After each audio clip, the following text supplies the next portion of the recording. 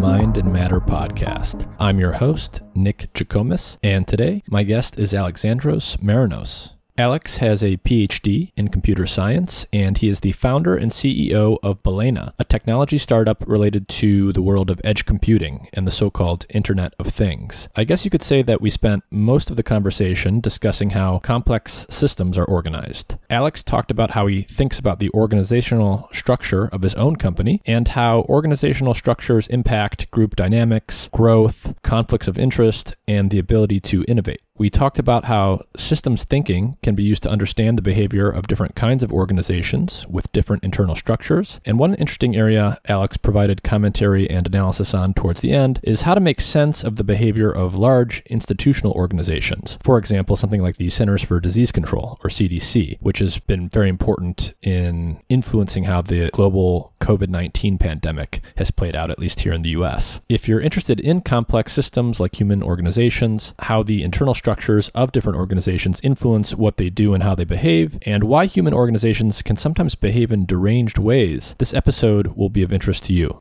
As always, if you enjoy the content that I'm providing, please like, share, and subscribe. A big way that you can help support the podcast is to simply tell your friends or your family about it if you think they'll be interested in it. You can also give us a 5-star review on Apple Podcasts, and you can sign up for my free Mind and Matter newsletter on Substack. All of this will be linked to in the episode description.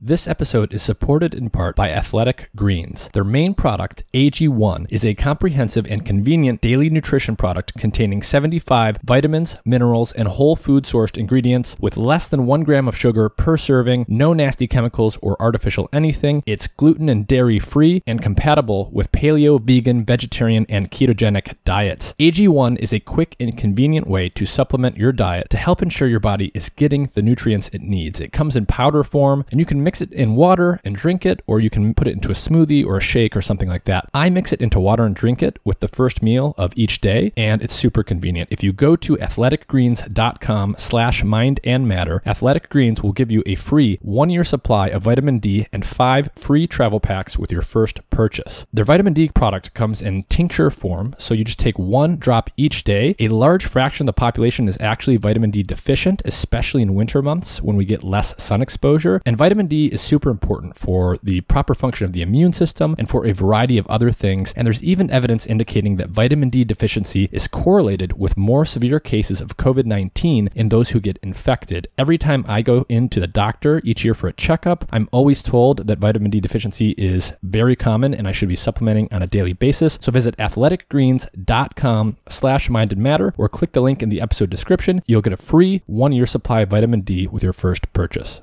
Today's show is brought to you in part by Dosist, an all-natural cannabis company specializing in dose-controlled cannabis products made with plant-based ingredients. To learn more about Dosist, their products, and where they are available, please visit their website through the link in the episode description.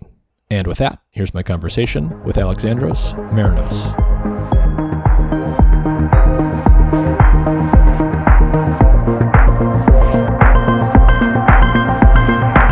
Alexandros Marinos, how are you? Hi, how's it going? Good. It's good to see you. We've talked briefly once before. We're both based out of Seattle. Can you start off by just telling everyone what your background is? Yeah, so I'm the CEO and founder of Balena, which does edge computing. I've been running this company for about almost getting close to a decade now. We're sort of trying to do what Amazon did for cloud computing for devices that are out in the world but are not necessarily your mobile phone. And I guess of late, I've been using some of the reasoning tools we've been developing inside Balena to understand this very fractured space of edge computing to something that's kind of come in and affected us and affected supply chains for us as well, which is the pandemic. So I guess that's how we came in contact. So we're going to do a lot of discussion, I think, about how you think about organizational structure and how your company is structured, maybe not so much about the actual technology and what you guys do per se. But can you give people some kind of anchor there? So what is edge computing and what kind of products or services do you guys actually provide your clients? Yeah. So basically, if you look around you, there's more and more computers, and not all of them are your phone or your laptop or something that has a user on them all the time, right? They are appliances. They are anything from a drone to a self-driving car to a thermostat to some building monitoring solution. Smart cameras, all sorts of things that we put in our houses, but also in industry, in commercial settings.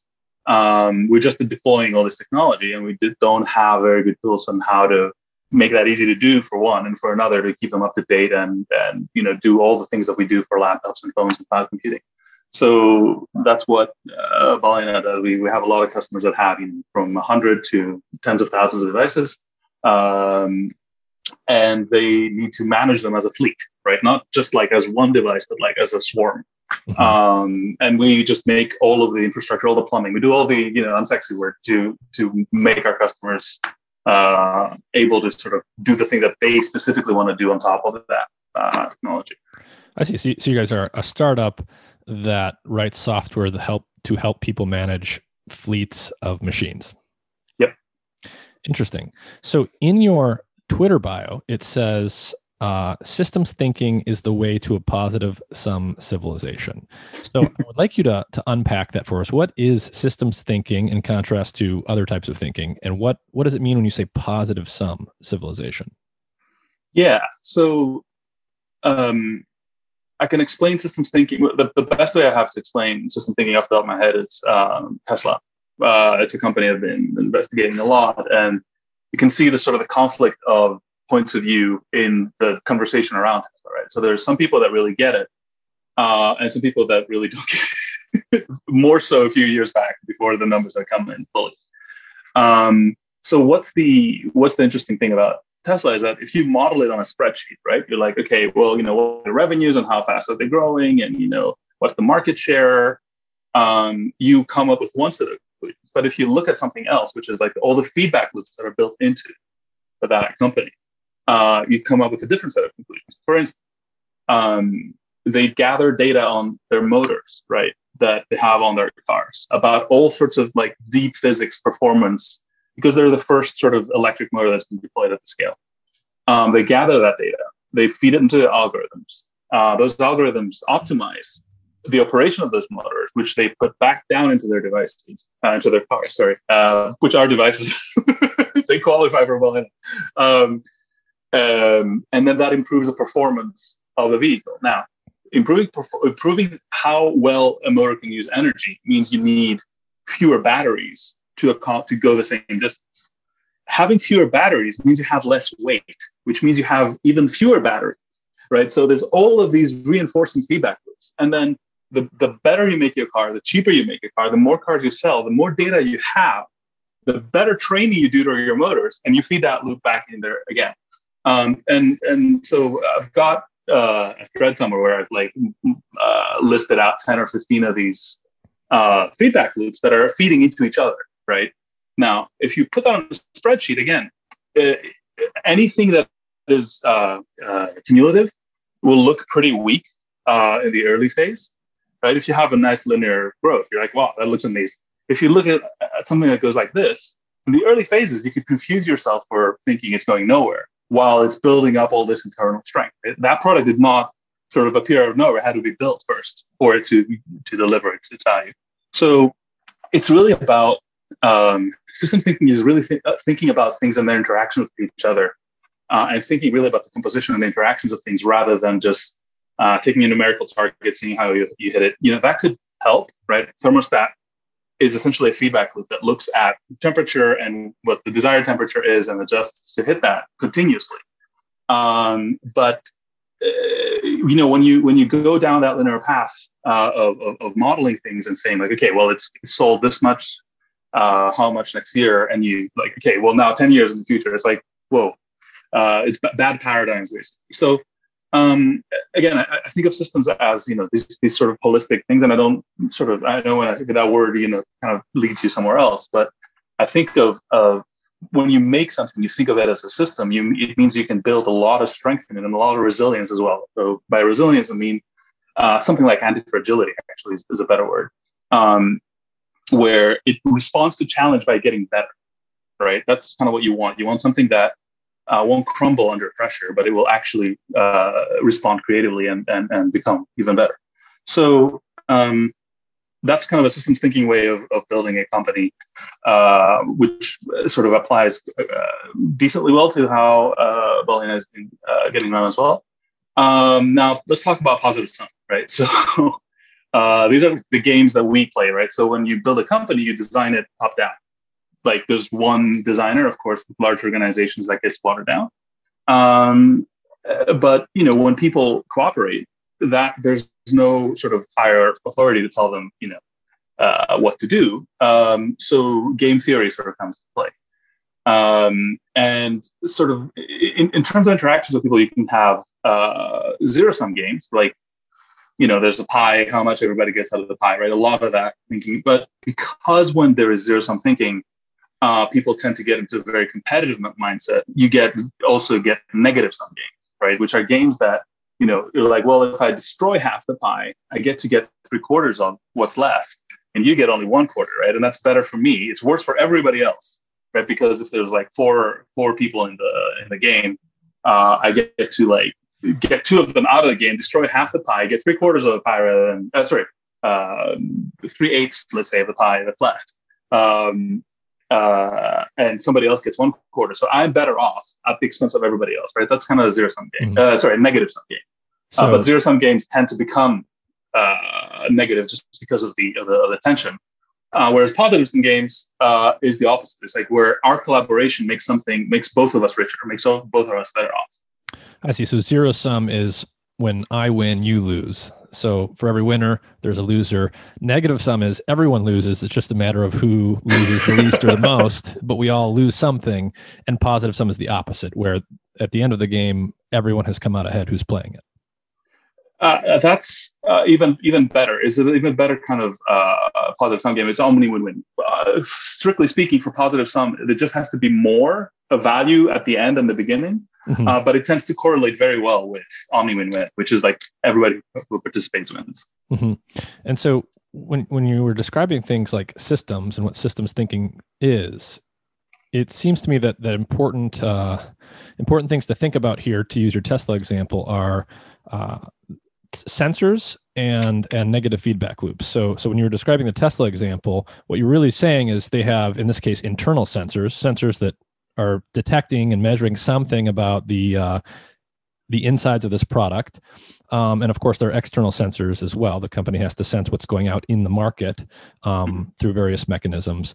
And there are different kinds of feedback loops that one can build that are connected to these sensors that allow you to do things, to say it abstractly.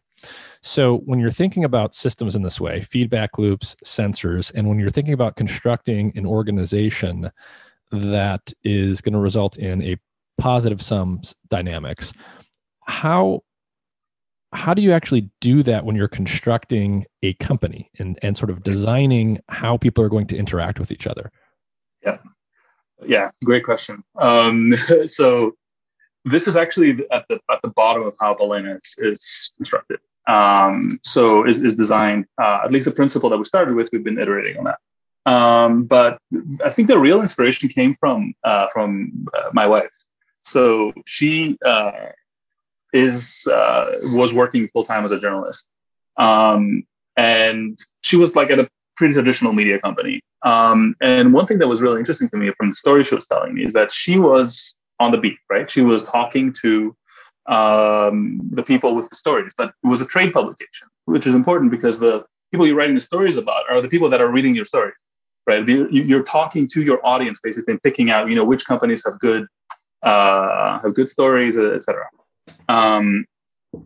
And so she had a very good sense of the company and the market and the product and how it needed to be. So she was saying, we need to do this, we need to do that, right? Because you just, when you talk, you're like, oh yeah, I like this, I didn't like that. Whatever. You get a sense. And weirdly enough, that was not getting to the higher-ups, right? So she was like on her own coding some stuff and doing visualizations with data for her stories, but like nobody else was paying any attention.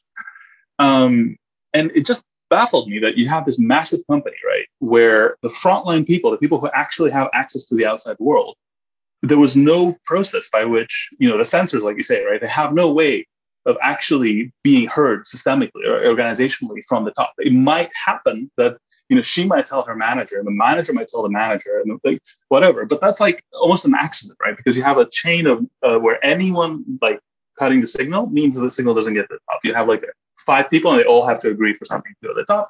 Usually it gets beautified, right? Usually everybody adds their own layer of polish, and in the end, there's nothing to do. What goes up top has nothing to do with what actually started at the bottom. Even the fact that we think of the tree, right, and we talk about the bottom, the people who have all of the actual like real world experience is really problematic, and that's basically baked into how companies are structured. There's no way around that problem. If you stay with a hierarchy, you just add abstractions and abstractions and abstractions until the management basically has no idea what's happening at the front line. And there's countermeasures. The Japanese have like this kind of management by walking around concept, which is like actually get to the front lines. But these are countermeasures to the systemic issue. Okay, so seeing that, I basically was like, yeah, well, that's completely stupid, and we shouldn't do that. So we did a few things actually. So one of the things that we did is we structured the information flow of the company before we structured the people. Right. So instead of saying like we're going to have a people like a tree of people, it's going to look roughly like the Prussian army looked like in the 19th century, because that's exactly what we're doing. Right. The creative, work in the 21st is just about building an army unit in the 19th. So we said first, like, how does information flow, right? So we have what we call the surface, which is sort of what our customers see, like everything that we put out there, everything that we need to support, everything that we're responsible for. And from that, we get signals, right? We get all these sensors, like you described. It could be support. It could be from a sales conversation. It could be from social media. It could be from our machines, our servers themselves, like complaining about something going on. And even better when you get the same signal from multiple places. Right, that's kind of now you're starting to get, not only you can see something, you can smell it, right? You can hear it as well. Like that's definitely real if you're getting it from multiple sites. And that's where we get patterns, right? Like something is happening, which is like robust. And that's what drives our brainstorming process. So we think of what we call improvements, which we then sort of implement in a somewhat much more standard sort of continuous integration, continuous deployment, agile kind of way, which is the other side of them, right? It's the actuator, right? You can have a sensor and you can have like the reasoning, but you have to also be able to affect reality, right? So that's kind of your implementation deployment arm. And when we're done, we basically change the surface. We're back where we started. Which means a couple of things actually. It means we can actually then walk backwards and go where the original signal started and say, hey, remember this thing you told us about 2 months ago? We fixed it. Do you want to see if it works for you? It's there, right? This just blows people's mind when we do that. Like it's the sort of thing you just can't do unless you've built things exactly this way. The other thing is that we can iterate, right? Now we've learned, we've made a step so we can see what the next step of feedback is. And that doesn't mean necessarily that we are always acting as a greedy algorithm, just like doing one step at a time based on what our customers tell us. We can always inject a vision. We can always just have an idea based on like a lot of input over, the depth of time, just something clicks. What it means though, is that when you actually deliver that, it's still subject to the same feedback that will make it make sense also for our customers, because you're not going to nail it the first time, right? Steve Jobs did not nail the iPhone. They've got copy paste. They didn't have an app store. Right, you learn these things on the fly. So, by starting with that information flow, then we build like a human sort of hierarchy on top of that, which is very, very likely, because actually it turns out when you have a lot of information structure, you need less hierarchy, which is counterintuitive. But it's Bitcoin is kind of the extreme, like a ton of information structure, no hierarchy, or almost no hierarchy. Right, so we're not that far away in that continuum, but we're in that direction. So. You said something, I want to try and reiterate some of that to help people wrap their heads around it. So you said something interesting a moment ago. You were talking about how if you've got multiple different kinds of sensors that are collecting information through different modalities, that this can help you identify real patterns more robustly. And that so my background's in neuroscience, that immediately just reminded me of something that most neuroscientists are very well aware of, which is the idea of multimodal integration. So one of the key things that our brains do to help us figure out what's actually going on outside of our bodies, and then to build some kind of adaptive response to it in our behavior, is multimodal integration, right? So I have information that comes into my eyeballs. I have information that comes into my ears. I have information that comes in through my fingertips, right? I can touch, I can smell, I can taste, et cetera, et cetera. And when all of these things are in agreement, that tells you, okay, there's very clearly something out there. When all those senses, are congruent. If there's a mismatch, right? If I see something out of the corner of my eye, but I turn and it's not there, and I didn't hear anything, and I don't smell anything, and so forth, it tells you that signal is wrong.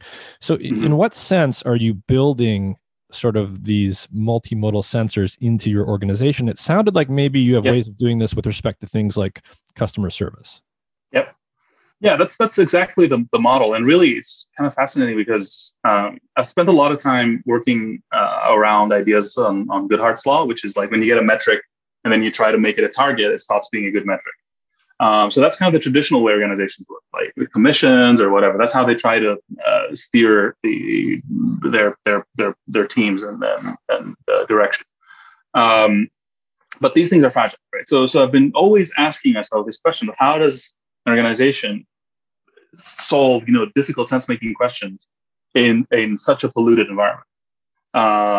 And what I came up with is exactly what you say.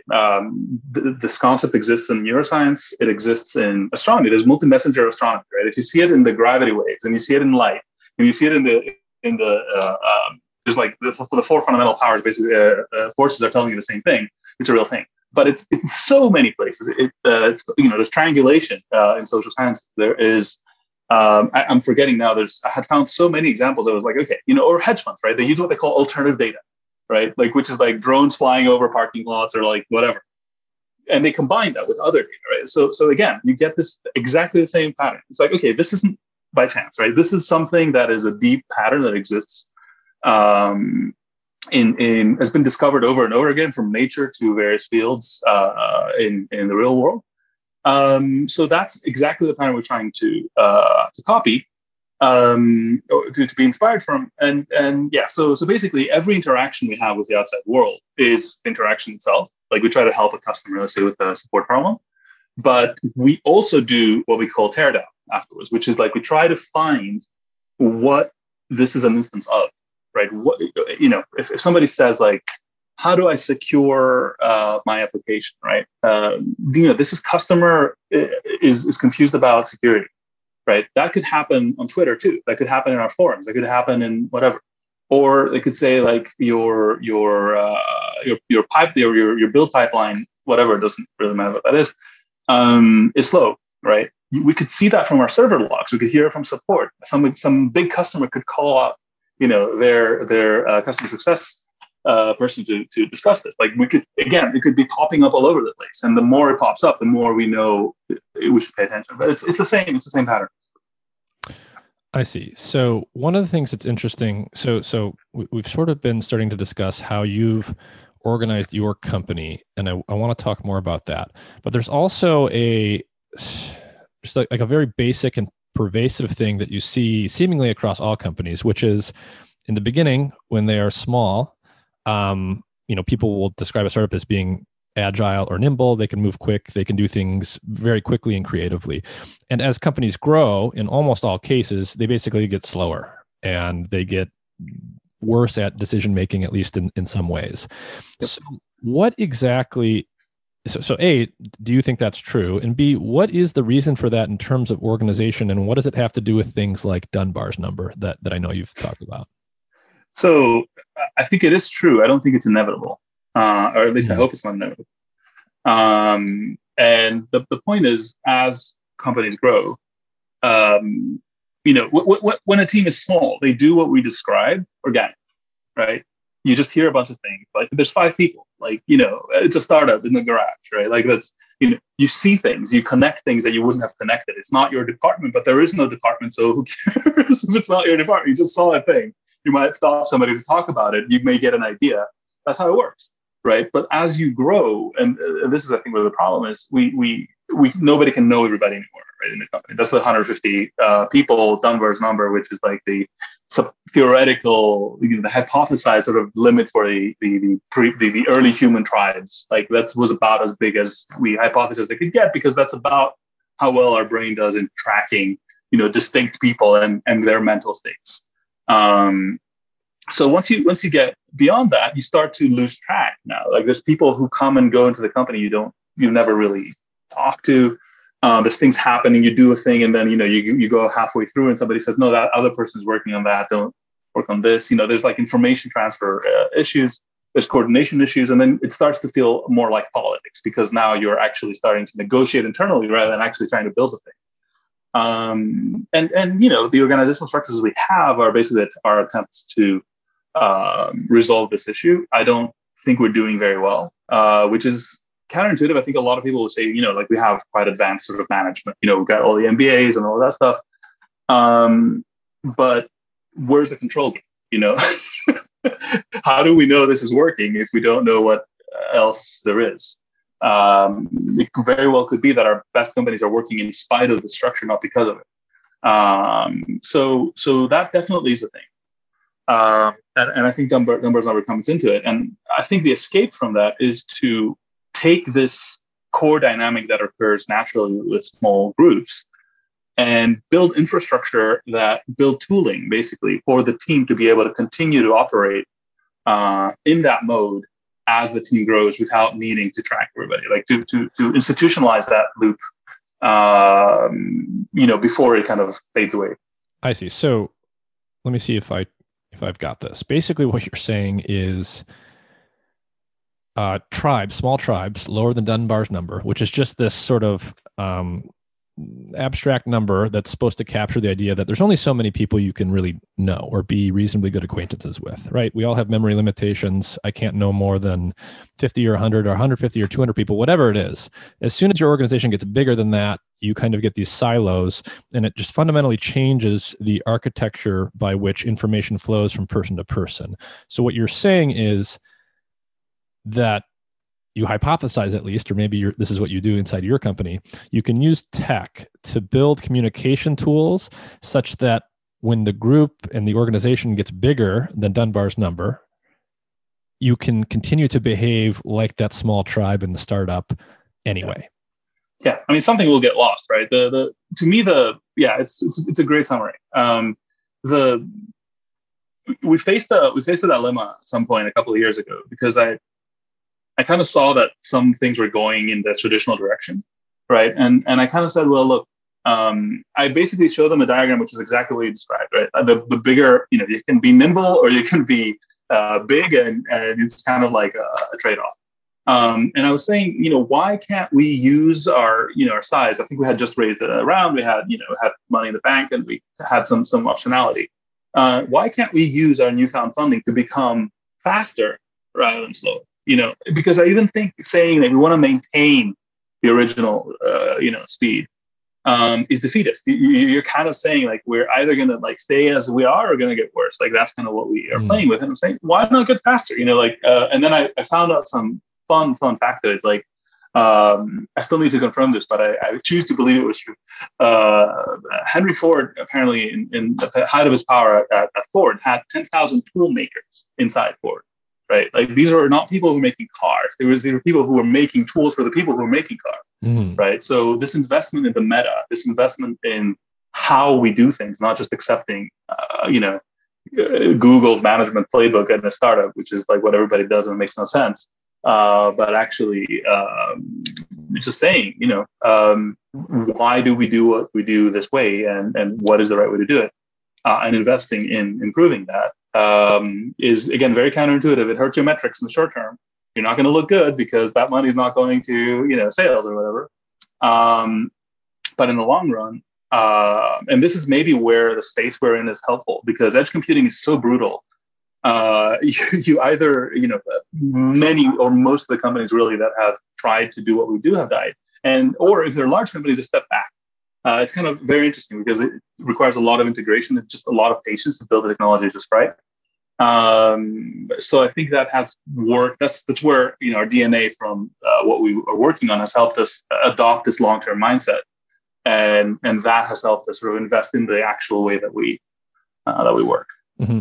I mean, some of what you're saying, so it sort of reminds me the way that I've met many people, I live in Seattle after all, who have worked at Amazon.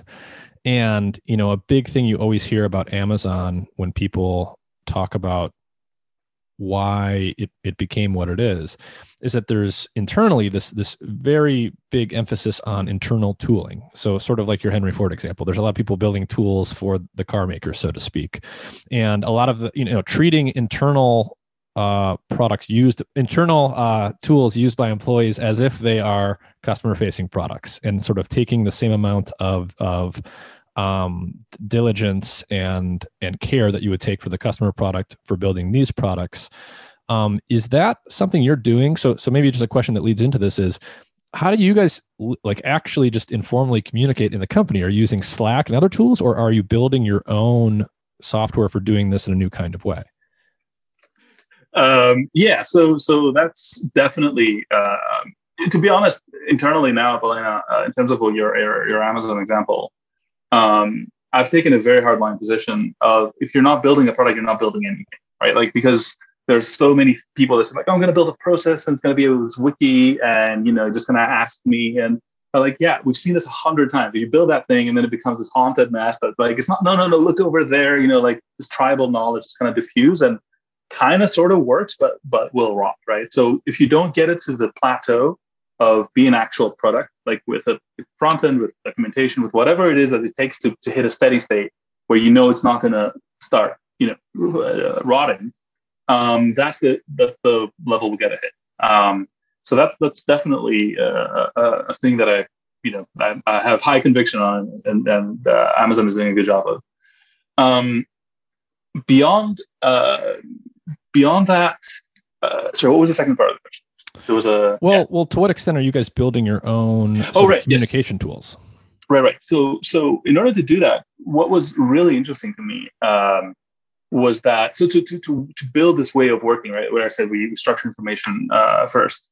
Initially, we were just integrating a bunch of tools, right? So we had something like Slack, something like Salesforce, something like Zendesk, something like whatever. And I had two big meetings at one point, one with the customer success sales side and one with the support side. And I said, okay, draw me out a diagram with all the that they're using and how they're integrated. I just want to understand, because my background is from information systems. So I was getting my spider sense was tingling that, things were not amazing. So I saw this sort of spider's nest on both of those conversations, and knowing what I know from my background, I knew that this is only going to go one way. Right, we're going to add more stuff. It's going to get more complicated. It's going to get more integrated. It's going to keep breaking, and there's no, the security implications of this whole thing were a nightmare. So as a result, I was like, okay, we definitely have to sort of do something here. We try to build our own sort of synchronization infrastructure to keep it minimal. That didn't work. We really try to avoid having to make our own thing. The longest time, at some point, I was like, okay, I'm just fighting the inevitable here. I might as well just give up and start building something. So we started building something that we call Jellyfish. We've actually recently open sourced it. Jellyfish is basically the idea that most of these products have some fundamental functionalities, right? They allow you to take your data items, sort them, filter them, collaborate over them, permission them, share them, interact with customers about them, et cetera, et cetera. But the data items are different, right? So Zendesk has like a support thread, Salesforce has like an opportunity, Slack has a chat, like whatever. But once you take that out, what they do around that is roughly very, very similar. And they also don't like you to share data between them, right? Because that makes them irrelevant, right? So their business model is seats.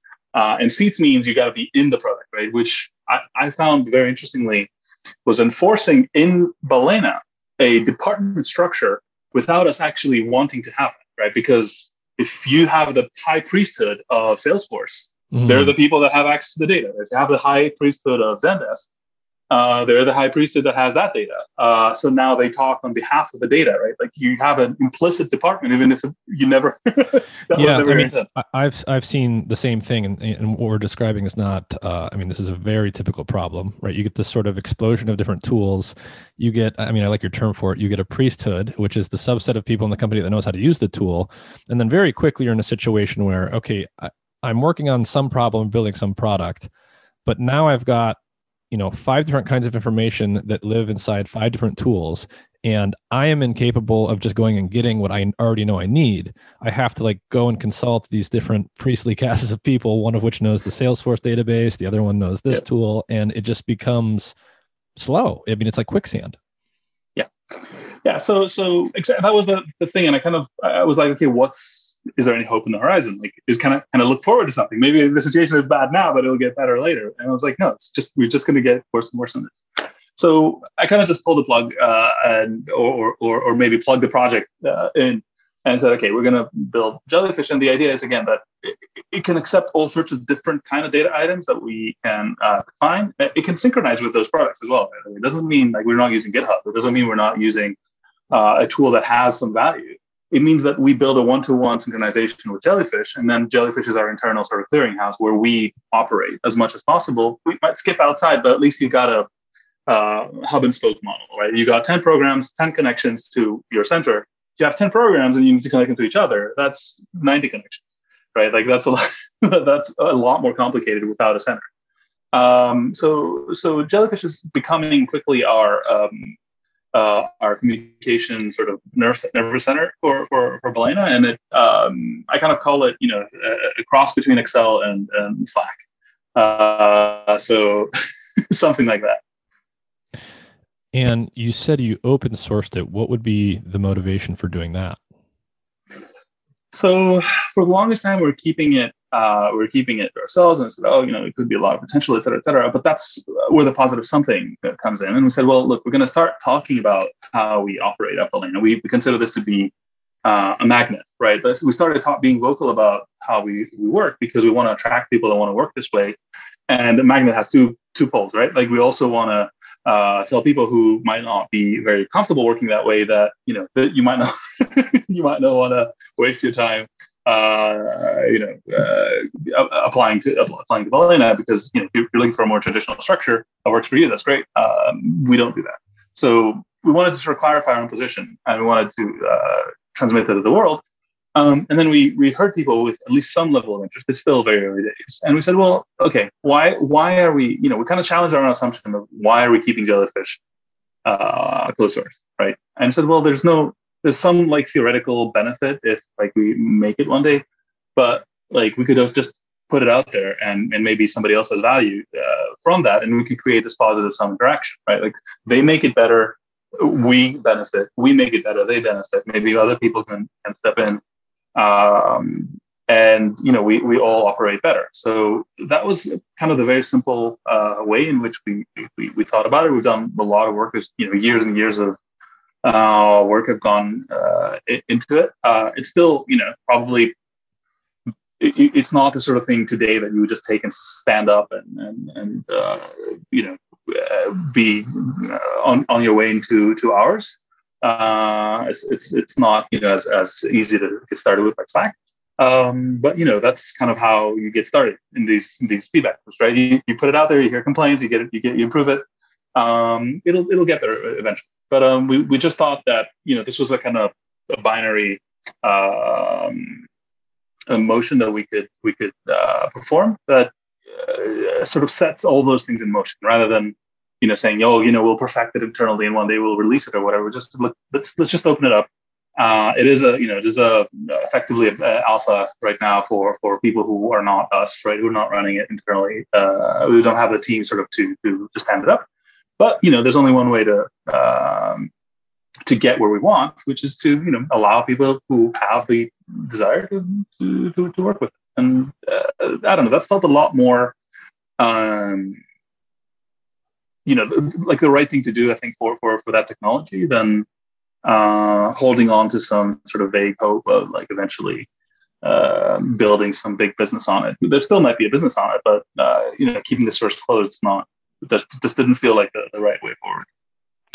So when you're doing a lot of the stuff that's new and takes a lot of time to bake, how do you think about actually tracking success there? So you mentioned something earlier, I think, called Goodhart's law, which is that when a measure becomes a target, it ceases to be a good measure. So help us unpack that. So I doubt you're saying that you guys don't use metrics, right? But how do you actually think about something like this in terms of how you measure and motivate success for something that takes more than just a couple of sprints of work to actually get to a product? Yeah, the way we think about metrics is the metrics are good when we're sitting on the same side of the table, right? If we're having database issues, let's say, right, we're going to pull up the metrics and we're going to sit there and just look at them and say, okay, what's wrong with the database? What Goodhart's law sort of forbids you from doing is using metrics as a weapon, especially against people who, it's upon them to do a good job in measurable and non-measurable ways. So if I go to my sales team and I say, like, you got to get those sales up, or else sort of your job is aligned, or you can use, commissions or whatever, which we don't. That gives them a very clear message, right? That of all the ways in which they do their work well, there's measurable ways and non-measurable ways, right? The measurable ways are what counts, right? So they should do as much as they can there, and the non-measurables don't count, right? So they should take energy from the one and apply it to the other. And what's worse, you might say, okay, not everybody's like that, right? And not everybody's motivated that way. Even if you put a commission system in place, people, some people will still do their job properly. You have set yourself up to fire those people by measuring that way, right? You literally will punish them for not doing that. So eventually you'll get to the point where you'll only have people that are following that philosophy. So that's the problem with sort of Goodhart's law, and that's why I think metrics used as an argument, as a no context way to make decisions about things are toxic too, and they directly lead to a lot of the ways in which sort of modern society is breaking down. There's this book called The Tyranny of Metrics that I wholeheartedly recommend to people.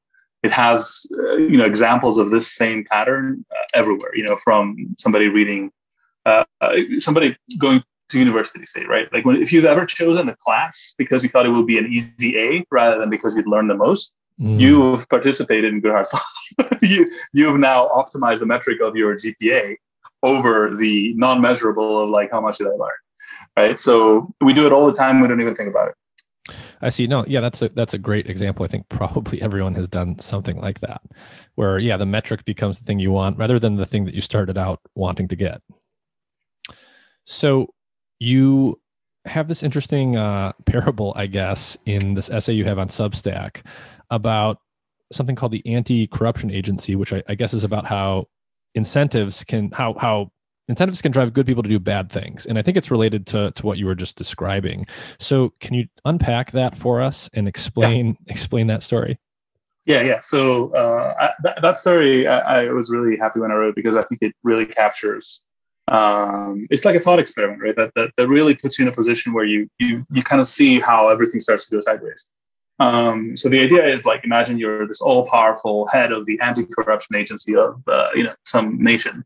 With the full back, everything is set up for you to succeed. You have the full backing of the politicians from both parties. They really love you. You've got all the budget you want. You've got incredible people in your organization. Somehow, this never happened, but let's just like set everything up right in the exact perfect way. You've got a lot of resources, a lot of people in your group. They're all set up. They're really committed to their career in anti-corruption. You've got unions, pension plans, the whole thing. And you got a long string of successes, like weeding out various types of corruption, et cetera. And one day, a scientist shows up in your office and says, Commander, I don't know what the title would be, says, I've got this plan that we can implement. I think in the written form, it's like this button you can press, but it's not really about magic. It's like, we've got this one, weird trick, this plan that if we implement it, corruption will be eliminated fully for everybody, forever in our country. Now, it's really interesting that if, and let's just say that the person sees this, they kind of read through the plan, like, this is going to work, right? They're convinced that this is actually efficacious. The question is, do they actually press the button? Do they actually put it in operation? Knowing that at that very moment, their whole agency and all of their incredible people and all the pension plans and everything else is going out the window.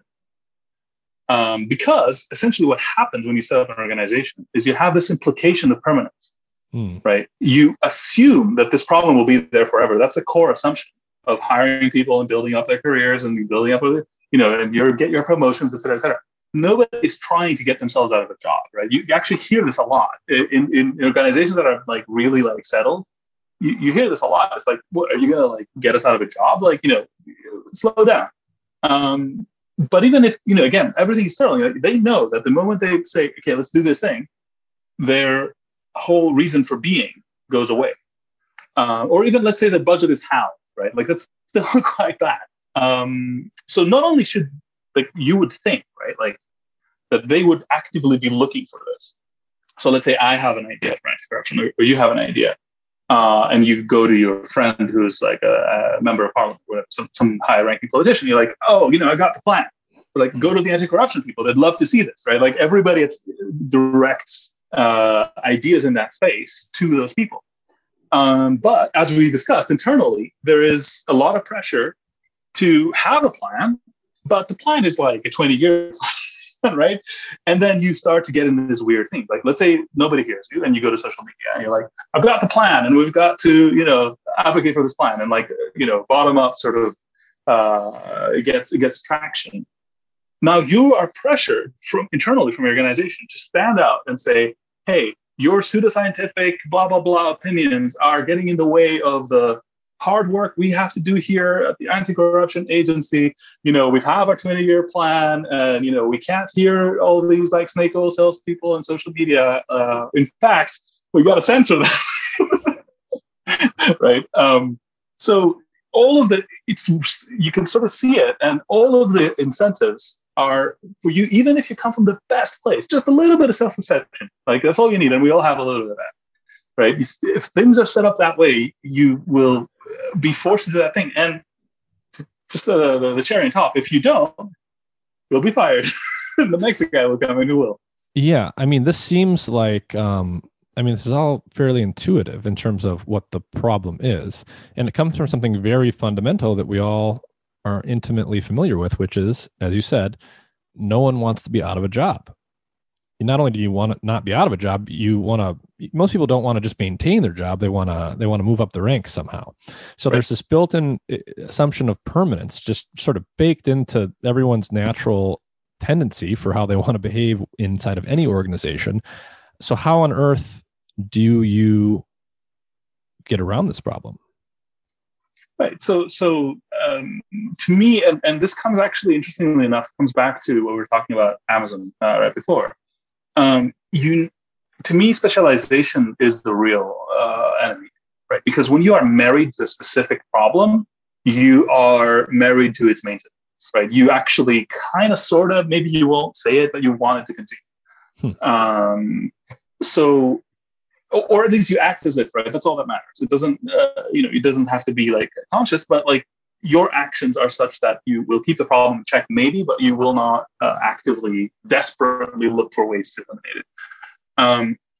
So the solution to me is to stop at a certain level of specialization where you are still quite a generalist. So what you described at Amazon, everybody is a service builder. I think at Amazon, they have that either unit is called a service, or Balena we call it a product.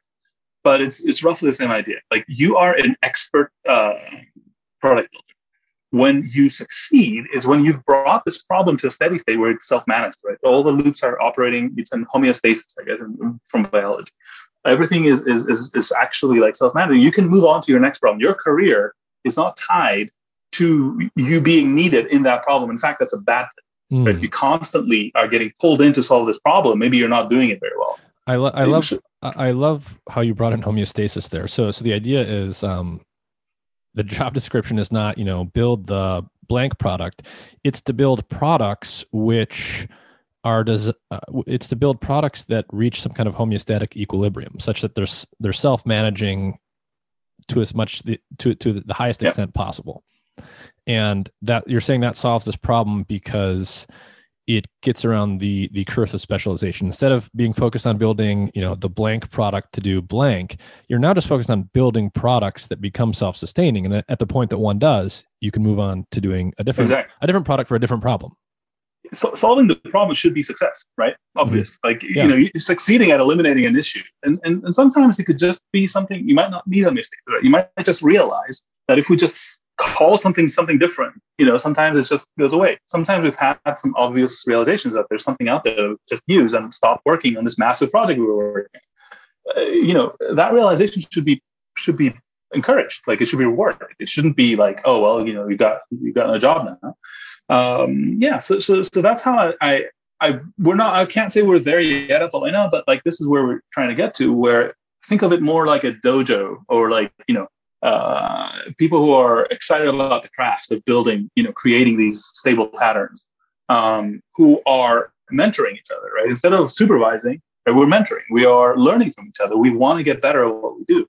And that's a whole different way of interacting than, the Prussian army system that we were discussing at the beginning. So I think I read something in this essay where, you were describing some of the structure of your organization, and you had something in there about like separate mission statements for different parts of the company. And that struck me as very interesting, because most companies have sort of one, they might have like multiple, company values or whatever, but there's usually one overarching mission statement that everyone is meant to organize around. And it sounded like you guys do something a little bit different. So what is that? And then, I guess the related question would be, how do you think about something like company culture, generally speaking? Yeah. So, so basically what that essay describes is that, that Balena was struggled with departments, right? Again, like, how do we focus people? And if you look in the literature, there's kind of two ways of separating a company. You can do it functionally, like, this is HR, this is marketing, this is engineering, this is whatever, manufacturing. Or you can do it by product, right? Like P&G, for instance, has, the dish soap division, and the detergent division, and the beauty product division, and the whatever. And they individually these are very autonomous, right? They're almost like separate companies, except for like some overarching sort of financial management and stuff like that. So both of these have problems, right? On the one, you don't get your scale benefits because each one is doing it differently. So the learnings are not transferring very well. But you have the autonomy, right? On the other one, you have coherence, as in one HR policy, one marketing approach, et cetera, et cetera. But you don't have autonomy, right? When you want to get anything done, you got to get all the people together from all the different groups and talk to the managers. Good night. So this is really the fundamental problem, like coherence, autonomy, right? Like, how do we build something that operate, that makes the most of what we all know, while letting everybody kind of do their thing. So what we decided to do is define this concept of a product, but internal functions would also be refactored as products. So it's kind of like a hybrid, and I think Amazon system is not too different in intent, where you're like, okay, well, if we're gonna have to make tools for our team, we're not just gonna make tools for our team. We're gonna make what we call People OS. It's like another little product we're working on. And in there's going to be more products, like how we schedule support. We use like combinatorial algorithms to sort of find the perfect support schedule, because we have people all over the world.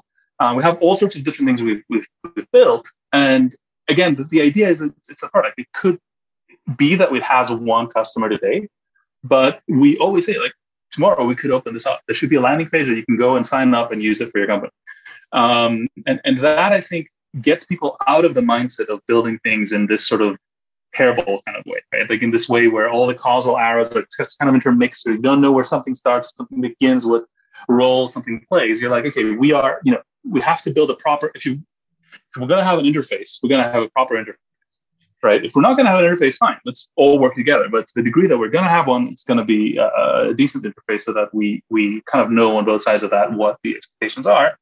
And I think that's where the separate mission statements come in, because you want to set those individual mission statements of the individual loops to be such that when they add up, you do the thing that you ultimately want to accomplish as a company. But you don't want somebody who's working on, tooling for our team to be thinking about edge computing, it's just not going to be very motivating for them, right? If they think that the only thing that matters at Balena is edge computing, and they're working on, scheduling algorithms for support shifts, that's not as sort of doesn't feel like you're making as big a contribution as if you're thinking, if your mindset is I'm working on making teams more efficient in general, and my first customer is Balena. I think that context shift helps a lot. And again, it gives you that sort of product builder mindset rather than, I don't know, like second class citizen, like internal tooling, whatever. I see. No, I think that's interesting. So the reason you would have different mission statements is fundamentally because it allows you to keep everyone at a similar level of motivation. Because if you have that sort of one client-facing mission statement, as you said, you're going to have a bunch of people that don't really work on the client-facing side stuff directly, feeling like they're not actually contributing to the whole. Yeah. So this is going to reiterate a lot of what you've been talking about, but I pulled out this quote from your essay, and I don't remember if this is from you or you were quoting someone else, but it said, large organizations of all kinds, from corporations to governments, lose their resilience simply because the feedback mechanisms by which they sense and respond to their environment have to travel through too many layers of distortion and delay. So again, this concept of there are sensors, there are feedback loops linking these things together, and you lose resilience when this breaks down, which is often simply by putting in too many layers in between all the different nodes. And right, naturally, as a company grows, you put more and more layers and more hierarchy into the organization. And what's interesting about this to me is, as far as I know, you don't really have a background in biology, but this very much, a lot of this stuff very much reminds me of biology. When an organism breaks down, it's for the same kinds of reasons. Either the sensors stop working or the feedback loops that help regulate and coordinate them break down. And I'm wondering, I don't even know how to ask this question quite, but like, do you think of your organization almost like an organism that's growing and evolving? Is it something that's sort of like you're cultivating like a garden, or is it something that you're engineering like a device? Look, my intent, like the dream scenario here, is where I, as we do better and better at what we do, I'm less and less relevant. Right? That I've handed over autonomy to more and more people on the team while we don't lose our coherence. That's the plan. So I guess it does look like engineering in the early stages, but once we hit, because we don't have enough time to wait for evolution to make the first self-replicator by chance, right? We have to get there by design. But the idea is to make it so that it can then grow organically and experience sort of evolution, can have experimentation. Even this process I just described is kind of like mitosis, right? Like we have like this one big hairball, and then you're creating like smaller clusters that look like the whole, but in a smaller way, and maybe they themselves will later trigger the same procedure. So I'm very inspired by biology. In fact, that I don't know if I'm going to say this right, but predictive coding I've seen in sort of in from neuroscience has very similar things about nested feedback loops as a way of explaining how the brain works. Again, I'm completely out of my depth with that stuff, but I read it and I get sort of ideas. And I think it's the reason why you're seeing these analogs is because these are deeper patterns, right? Like these are just on a systems level. It's systems all the way down anyway, no matter what you do. And I think it's kind of like with mathematics, with category theory. It's like this universal way of modeling all the other modes of science, of mathematics, right? So through category theory, you can pass through, I don't know, from topology and end up in algebra or whatever, because it's like supposed to be the pattern of patterns, right? So I think it's I check across different fields when some of these ideas start to play, and that's my way of confirming that I've not lost the plot, right? Like it's kind of a way of performing consilience on the higher level of like, do these other fields, which we can even see as sensors, have they seen the same thing, right? If these ideas occur, from economics to biology to finance or I don't know, there's all sorts of engineering, like even like mechanical engineering, physical thing. You see the same patterns emerge. You're like, okay, this is a thing, right? I've hit on a real pattern. So one thing that I think is interesting to think about is, you could almost think of, an entire nation state as, a really big startup or a really big company or something. And of course, it's going to have its own internal structure. It's going to vary from country to country. And I think you have to start thinking about some of the same things that one would think about if you were growing a startup like you are. And, one of the things that we've been talking about is how internal structure within an organization either does or does not lead to a breakdown in coherence, in the organization actually achieving what it's supposed to be able to achieve, and to do that by responding as quickly and effectively as possible to what it's sensing, both in its external environment and its internal environment, just like an organism. So, with that in mind, COVID for a lot of people has been just an interesting experiment in many ways. And one of the things that we're all watching happen in more or less real time is very large organizations, government institutions, for example, and how they're behaving and responding and adapting to something that's, evolving on a day-to-day basis, which is, just everything to do with the pandemic and the virus. And, there's lots of different viewpoints on this, but there's also, I think, a lot of agreement that we certainly haven't probably responded to things in the best way possible. And of course, one way to look at this is perhaps that has to do with the internal structure of the institutions that are meant to be responding to everything. So for example, the Center for Disease Control, it's been 2 years and we still don't have this thing under control. And I'm just wondering, as sort of this systems thinker and the startup guy who's thought a lot about organizational structure, what's been your view for the last 2 years on how, say, the CDC has been handling things in the US? And how is that view? Do you have any thoughts on how that might be tied to the organizational structure of that institution or one like it? Oh, for sure. Boy, do I have thoughts. So one very interesting thing, it's a very good example you showed of the CDC, because it's actually got a dual mission. Right, it's both the kind of the data scientists here. It's both the people in control of the data, but they're also advocates for vaccination. Right, so their mission is like both to encourage a certain thing and to tell us what's happening. Can you see where perhaps this could lead to certain distortions? And that's why you see like these horribly contorted studies coming out about like how, well, if you look at like these 3 people in Kentucky, in the summer of 2020, like a specific day, like natural immunity is 5 times worse than vaccination, which is very, very impossible. Like just on the background, like it's like extraordinary claims require extraordinary evidence, and what they're bringing up is like something that looks like like gerrymandered, right? Like and like you have 100 studies on the one side that say one thing, and the CDC is like publishing in like and not a journal, like their internal communications, like something. Let's just can you just very sort of clearly state for people what you're talking about specifically in this case? Yeah, so there is one of the big disputes in terms of the pandemic, and sort of the CDC is on one side of that, is to say that immunity acquired through infection, right? Like what is called natural immunity, and people object to that term, and I get why they object to it, but it's the easiest term we've got.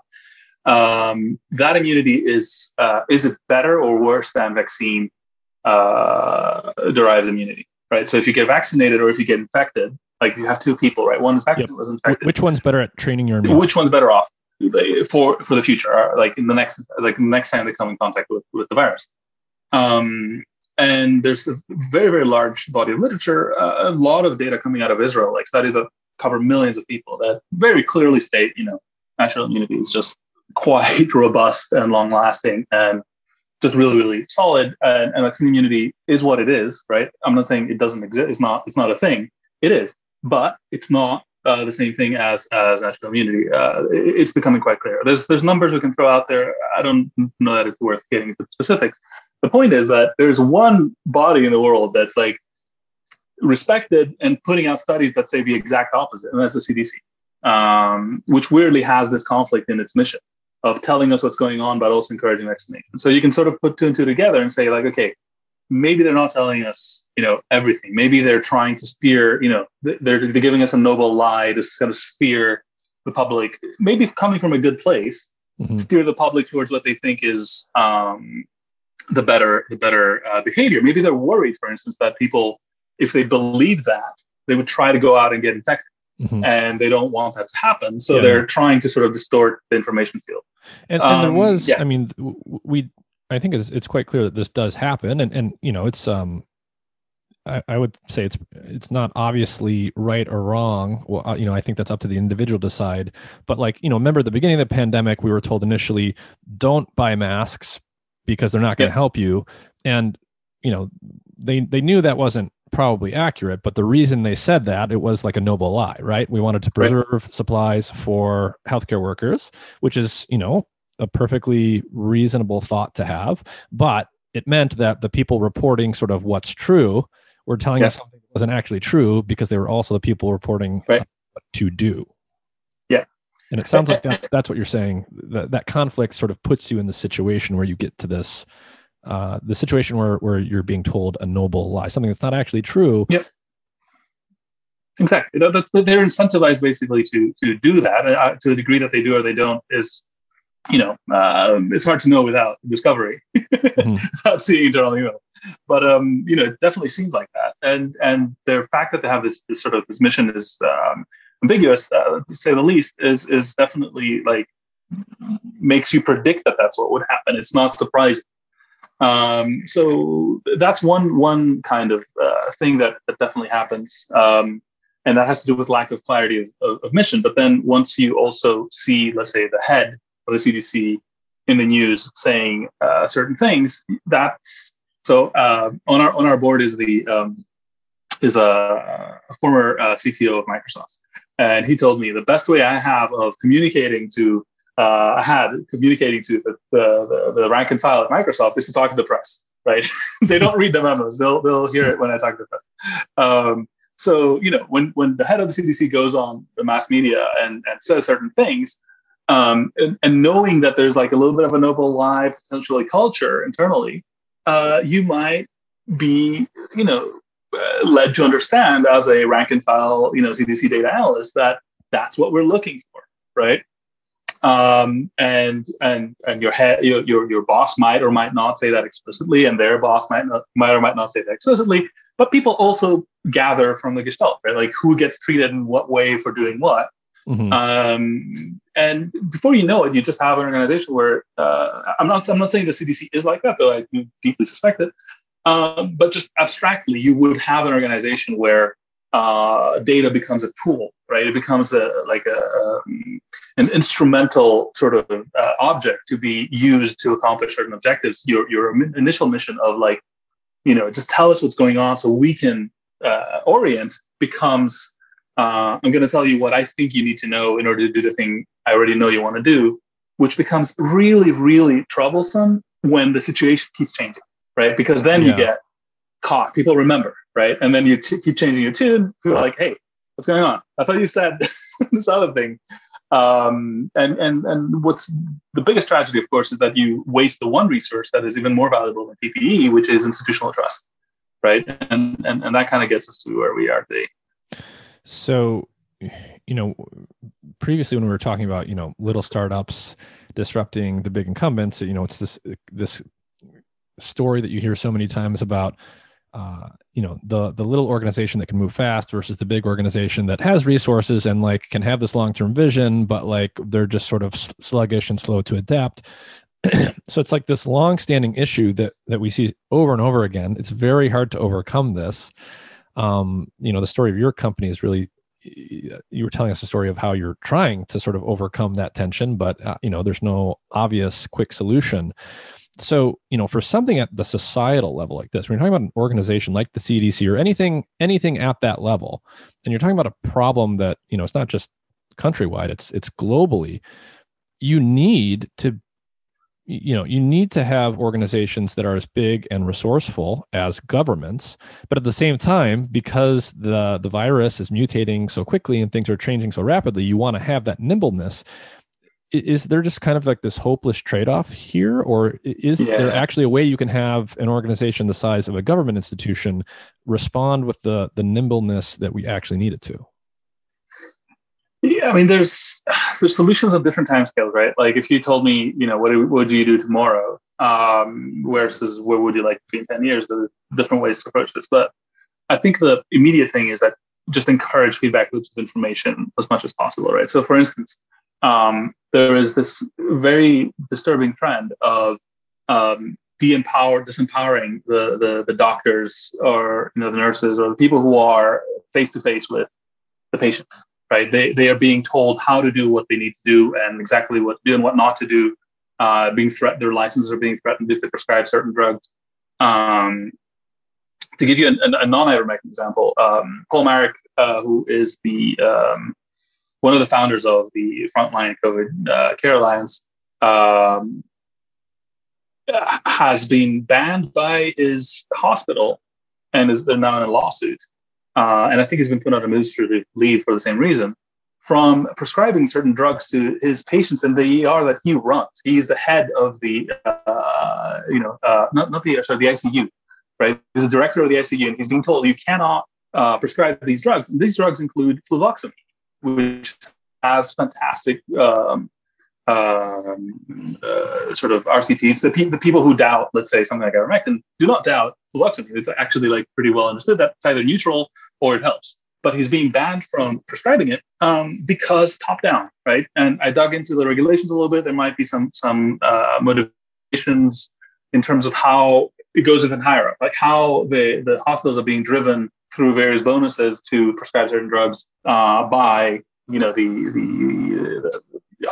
is handling the funding. I don't know if it's the NIH or the FDA or the CDC, but somewhere from the higher levels of the government, their incentive structure is in such a way that they really don't want people to be using generics. And you get this thing where you disempower the leaves of your tree, right? You disempower the people who are face to face with trying stuff, just to figure things out. This is how medicine has traditionally worked. The doctors are free to prescribe off label, right? And then things bubble up. Now we have the inverse, and especially in emergencies, this tends to happen a lot in these organizations, right? Where they just make these like tight groups because they need to make decisions fast, right? And they impose top down, but that can't continue for a long time.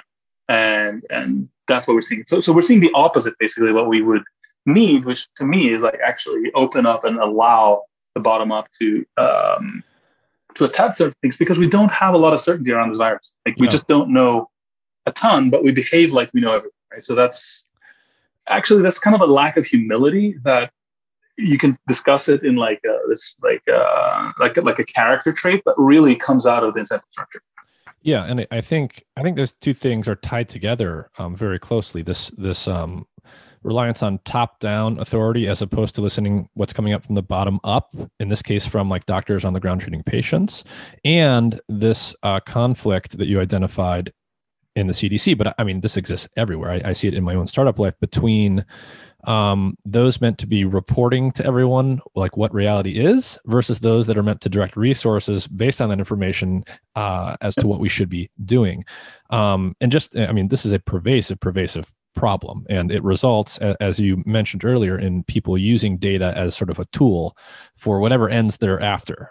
So like in a startup, just to give you some abstract examples to those listening, I see this all the time in the startups that I'm involved with. So there's some internal group, they're doing product design and engineering work. They've got their metrics that they want to hit. They've got their thing that they want to accomplish. And what you often see is if that team that has to hit those metrics and build the thing is also the team that's meant to be sort of collecting the data to support what they're doing, then what you naturally get is they just fish around for whatever data makes them look like they're doing the best.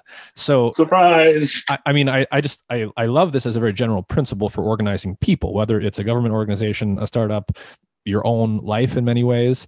The separation of church and state between, how are you collecting data to define like what's actually out in the world, and then separately, how are you deciding what to do based on that? If you have the people making the second decision, the same people as the ones like collecting and finding the data, then you just get into the self-serving forever loop, and it breaks down eventually.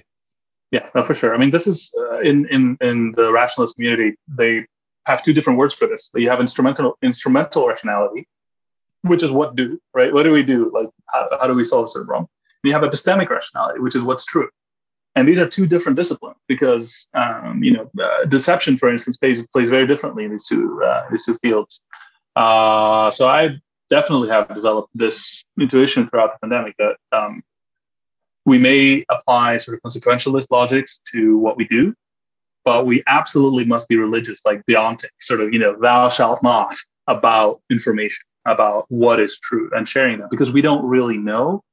And by assuming that we know, and therefore starting to distort each other's reality, picture of reality, we are almost certainly making things worse. Like, we should assume we're making things worse by doing that, even if there's some short-term gain in somebody's metric or something. It's the losses are, we're burning down trillions to gain millions or something.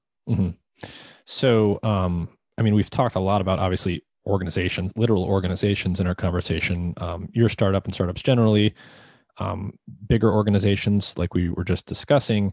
But a lot of this information I think is also useful to people, which is going to be the majority of people who aren't interested in starting their own company or building some big organization or something like that.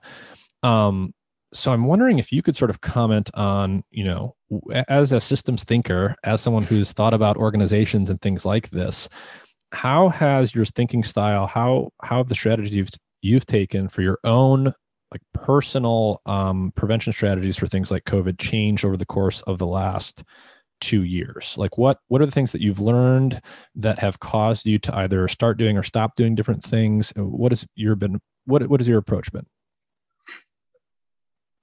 So I think one very interesting feature of this virus is variants, right? Like which were sort of controversial early on. Is it going to mutate around certain measures that we're taking, et cetera, et cetera? There's going to be immune escape and whatnot, and that seems to be happening. Mm-hmm. So my mind has been going towards what can we do that is so broad spectrum that it doesn't matter what the virus is doing. In fact, how can we attack the problem at its root, right? So we have so many respiratory viruses actually. Right now that we think about it, there's the flu, there's norovirus, there's RSV, there's COVID now, a new sort of kid on the block. We don't even know. Although apparently, this is again, I learned this recently. There's like 3 other coronaviruses, and we don't even know all. What we call the cold is like just a bucket where we. Yeah, it's actually several different viruses that just give similar symptoms, but they're not the same thing. Yeah. So in my mind, has been a lot like, can we do for air what we've done for water? Like, this is a phrase that like echoes in my head a lot, right? Because when we fixed our water supply, we just dealt with a lot of diseases in one fell swoop, right? We didn't need to know what they are or blah, blah. We know they come through the water, right? Can we fix that, right? We got good quality water. We are in a good place. But with the air somehow, this hasn't, like early in COVID, I don't know if you remember, where a lot of skiers had gone to the Alps and were coming back like deathly ill. And if you think about it, they go into these chalets, right? Like the warm air, humid or whatever, airtight, sealed, just breathing into each other. You could not design a better environment to get, max viral load. So I've been thinking a lot about, there's this variable that we've not been thinking about at all. And can we get our air better in our houses, in our businesses? At Balena, we did a summit. We made sure there was we made a little device, which we might release about sort of showing it very clear in the room, like what the air quality was, so that a big belief of mine basically is an enablement, right? Like if people have information, like what's the air quality, they will do what they need to do to improve it, right? So can we get personal air quality monitors? There's a startup, they're the name of 18 now, that have a little device. If people start pushing, in businesses and in public spaces where the air quality is bad, to improve that, The air is stale, right? There's UV filters as well, stuff like that. Yeah. I think that's stuff the government could do, right? Like they could just, they're putting out mandates, might as well mandates on clean air. I mean, it's actually quite simple when I think about it now, but it never occurred to me. So like we have, right, I can log onto the internet and see, like what the UV index or whatever is. And like anywhere I go on the planet, I mean, here in the Pacific Northwest, right, I can see what the air quality is because, if there's a big fire, like relatively nearby, but not so big that I notice it, I can still go find a number that tells me like, oh, wow, the air quality outside is like not that good. It's filled with smoke. So basically what you're saying is, could we somehow bake this into our everyday lives such that, you could look at an app or something that would tell you, is the airflow good or bad in this building? Is, there are a lot of particles in the air or not? Is that basically what you're saying? Yeah. I mean, even it's just a fairly simple CO2 meter, something to tell me if the air is moving, right? You can do particles, you can go much deeper in that. But honestly, the one proxy you want is like, is the air moving, right? Like, people have been breathing in here a lot or not. If that was in our phones, like if you had a light at the corner of your phone that's like green or red, right? Like, or something in between.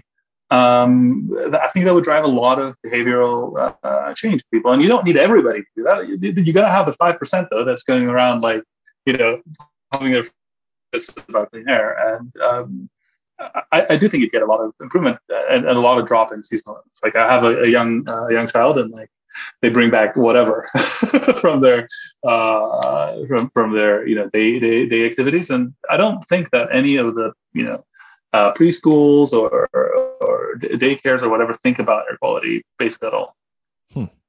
Interesting. Yeah. And I mean, I feel, I'm not an expert in this stuff, but I feel like a lot of the tech would be there.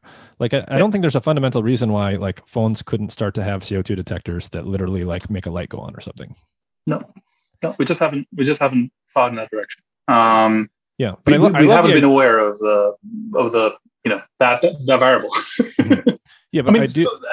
This purple air. I don't want to say we're completely unaware, but it's like it's a niche elite thing, right? Like some people know about it, but it's not like a daily concern. Yeah, but I also think it's powerful to just alert people to the idea that if you have accurate ways of measuring reality, if you have sensors that will tell you the way things like actually are around you, and you simply provide that information, even if you do nothing else, people will organically start to experiment with strategies to alter their behavior, whether or not we're talking about SARS-CoV-2 epidemic stuff or anything else. If you just sort of display the right information, people will organically come to solutions. Mm-hmm.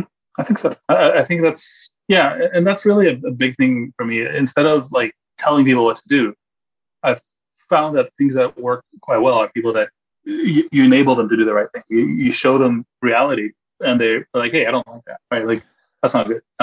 These things tend to work quite well, but somehow, again, we are much more about top-down position.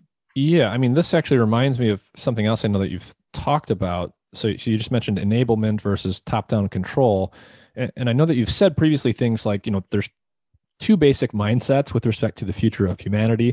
One where we rely on control systems to keep things stable, and the other where we rely on enablement systems to do what life does, which is grow and grow. So can you unpack that for us and sort of explain what these two mindsets are and who embodies them? Yeah. Okay. I can do my best. This is sort of this, it's an idea I've been playing with. And when I do that, I usually put it out there in big, bold letters so that, any pushback comes at me, so I can adjust. I want the feedback, right? So what if we thought of, basically the idea is like, what if we thought about good versus evil as enablement versus control? So there's one type of mindset, and I mean, I'm a big Elon Musk fan, so just full disclosure. But like Elon does this a lot, right? He doesn't say like you have to use electric car. He's like, here's an awesome electric car. Don't you want to have it, even if you don't care about the environment? It's like the fastest car in the world. Don't you want to have this car? And and somehow that creates momentum. And now all the other car companies are incentivized, right? Like to move. And I saw actually a tweet from the CEO of Ford saying, "Yeah, Elon, you did it. Like you've gotten us all on your frequency," which is weird, right? Like 5 years ago, nobody was being so effusive. But okay, so that's the enablement mindset is basically give people the ability to do the right thing, and they will. The control mindset is the opposite, and I think if we blow it up to large sort of scale humanity levels, we come back to sort of positive sum versus zero sum. So there's one mindset, and a lot of people would have heard of it, that there's only so many resources on the planet. There's only so much we can do. There's only so so many people that can be on the planet. We should maybe I've heard people on the slightly more extreme end saying I won't have children because the Earth can't take it or whatever, which is kind of the Malthusian philosophy, right? It goes all the way back to the 19th century.